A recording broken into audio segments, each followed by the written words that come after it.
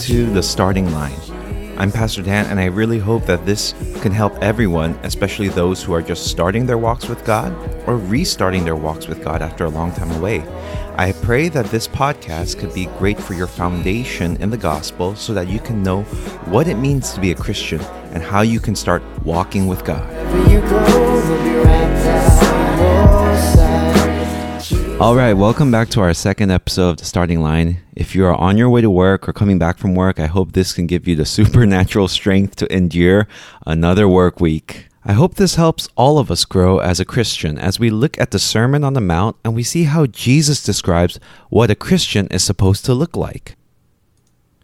We started last week by reading, "Blessed are the poor in spirit, for theirs is the kingdom of God." And to summarize, we said, Jesus confronts the pride in our heart. We don't come to God as if we are strong and powerful and self-righteous. We come to God weak and broken and needy. But the amazing thing is that to these weak, needy, broken sinners like us is the kingdom of God. We said Christianity does not start by saying, I am more right than everyone. Christianity starts by saying, I am more wrong than everyone. It starts with an understanding of our own need for God's grace. Let's look at two more beatitudes today. First one in verse 4. Blessed are those who mourn, for they shall be comforted. If you look at those words, it's tricky. Think about it. Blessed are those who mourn. Happy are those who mourn. And that's really weird. It feels like it's like a riddle or something. It doesn't really seem to make sense. So let's look at the logic of what Jesus is trying to say here. Many times in the Bible, if you want to understand what's going on, you have to look at what's called the context. You have to look at what comes before and after that verse or passage. And so we just read earlier that blessed are the poor in spirit. And now we see blessed are those who mourn. So we know these two concepts should be linked. So with that in mind, when we look at this verse, we can start to see that Jesus is actually creating a progression in the Beatitudes. It starts by understanding we are poor in spirit. When we look inside of ourselves, in our own heart, we find no reason for encouragement. We find a lot of wickedness and brokenness. We find our poverty in spirit, which is the first beatitude. So as we see our sinfulness, our emptiness, our brokenness, this type of self-reflection, if done truly, leads to mourning. So it's not just that Christians recognize their sins, their poverty of sins, but it has to bother them. It has to weigh them down. So there is this mourning that must happen because of our sins. And I think an easy way to think of why this matters is because we have all met people who see their poverty of spirit. Maybe they see their sins, but they kind of go like, whatever. They feel very indifferent about it. They don't really take it seriously. They refuse to feel the weight of it. It would be like, if their heart was like an Instagram newsfeed, and whenever they see their sinfulness or the poverty of their spirit, they just keep kind of scroll past it. They're like, oh yeah, that's there. And they just keep scrolling, and they don't really feel the weight of their imperfection. But if we want to grow in our walks with God, we cannot do that. We can't just scroll past our sins. We can't just scroll past these things to artificially protect our happiness. Because Jesus is saying true blessedness and joy is not in scrolling past our sins, but in feeling the weight and mourning for our sins. Now, of course, this sounds really scary.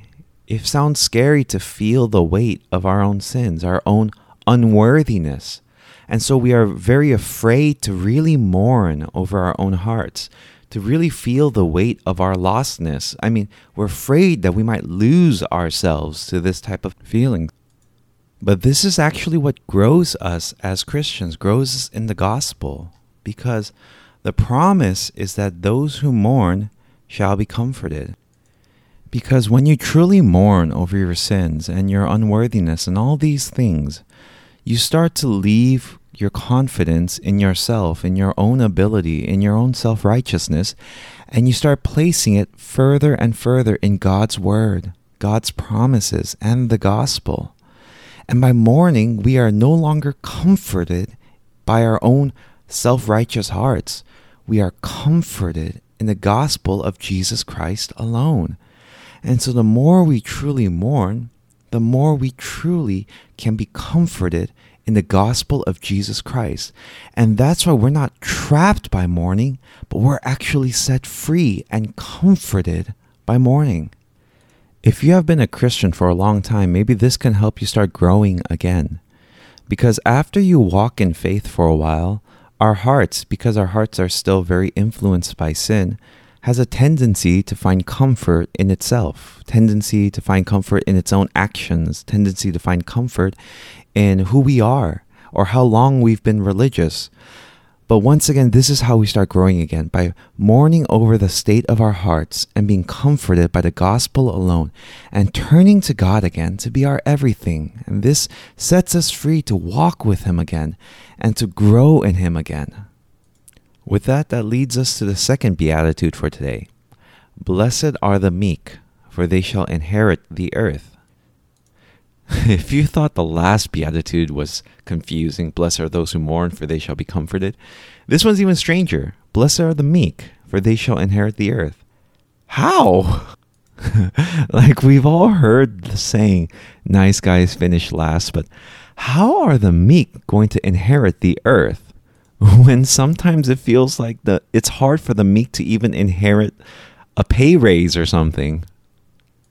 Now, especially if you think about it, if God is our father, if God is our dad, I mean, for those of us who live in LA, who have met very, very wealthy people and very spoiled children, you know how it is. Do you know who my father is? Do you know who my dad is? And so usually it gets to their head and they become kind of spoiled and selfish. But that's not how the children of God are supposed to be. We're supposed to be humble and serving and selfless. We're supposed to be meek. As it says in 1 Corinthians 13, love does not seek its own way. And so we're supposed to not seek our own way. We're supposed to be meek. And once again, how in the world are the meek going to inherit the earth? But here's the cool thing now. As we progress through this beatitude, we're starting to see, as we get lower and lower and lower, we're starting to see not just more of what it means to be a Christian. We're starting to see more of Christ. And we start to recognize as we get lower and lower in our spirit and more humble, we start to see Jesus more clearly. Because Jesus inherited the earth through weakness. He did it through meekness. He did it through dying for it. Jesus has no real reason to be weak. He's God. He owns everything.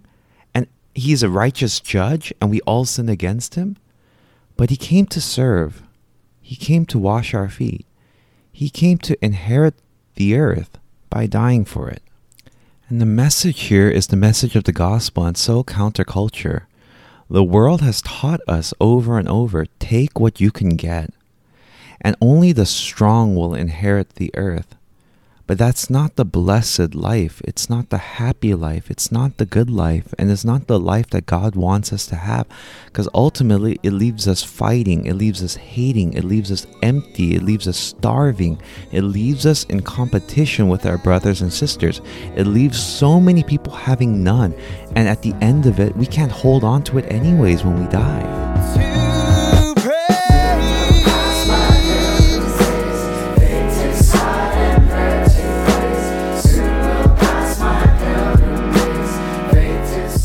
That was our episode of The Starting Line. We hope you join us next time as we continue to learn how to keep walking with the Lord together. So wherever you go, we'll be right back.